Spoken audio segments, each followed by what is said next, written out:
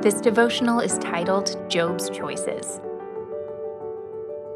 Through all this, Job did not sin, nor did he blame God. Job 1:22.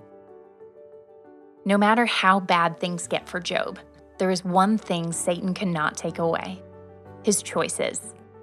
Health and circumstances decline to tragic degrees, but Job still exercises his ability to choose. No matter how bad it gets, he keeps deciding.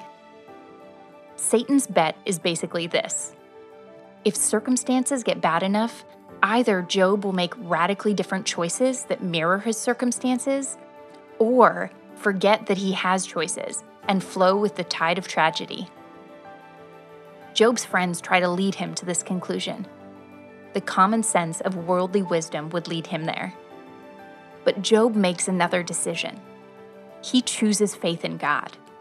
He chooses to trust his Creator. His circumstances don't determine his decisions.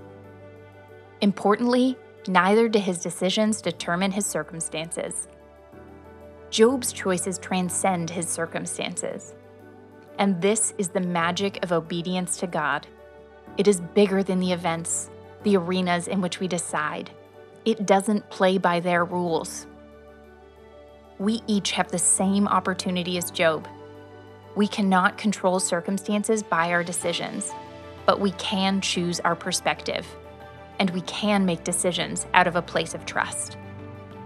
Circumstances are a necessary setting for life to play out, but each day is about the choices we make in the drama we call life.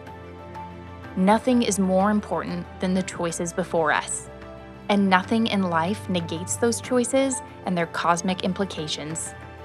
The only way we lose our choice is by forfeit, which is in itself a choice. Ponder today. Being able to choose is a great gift. Today is an opportunity to follow Job's example and trust that our Creator has our best interest at heart.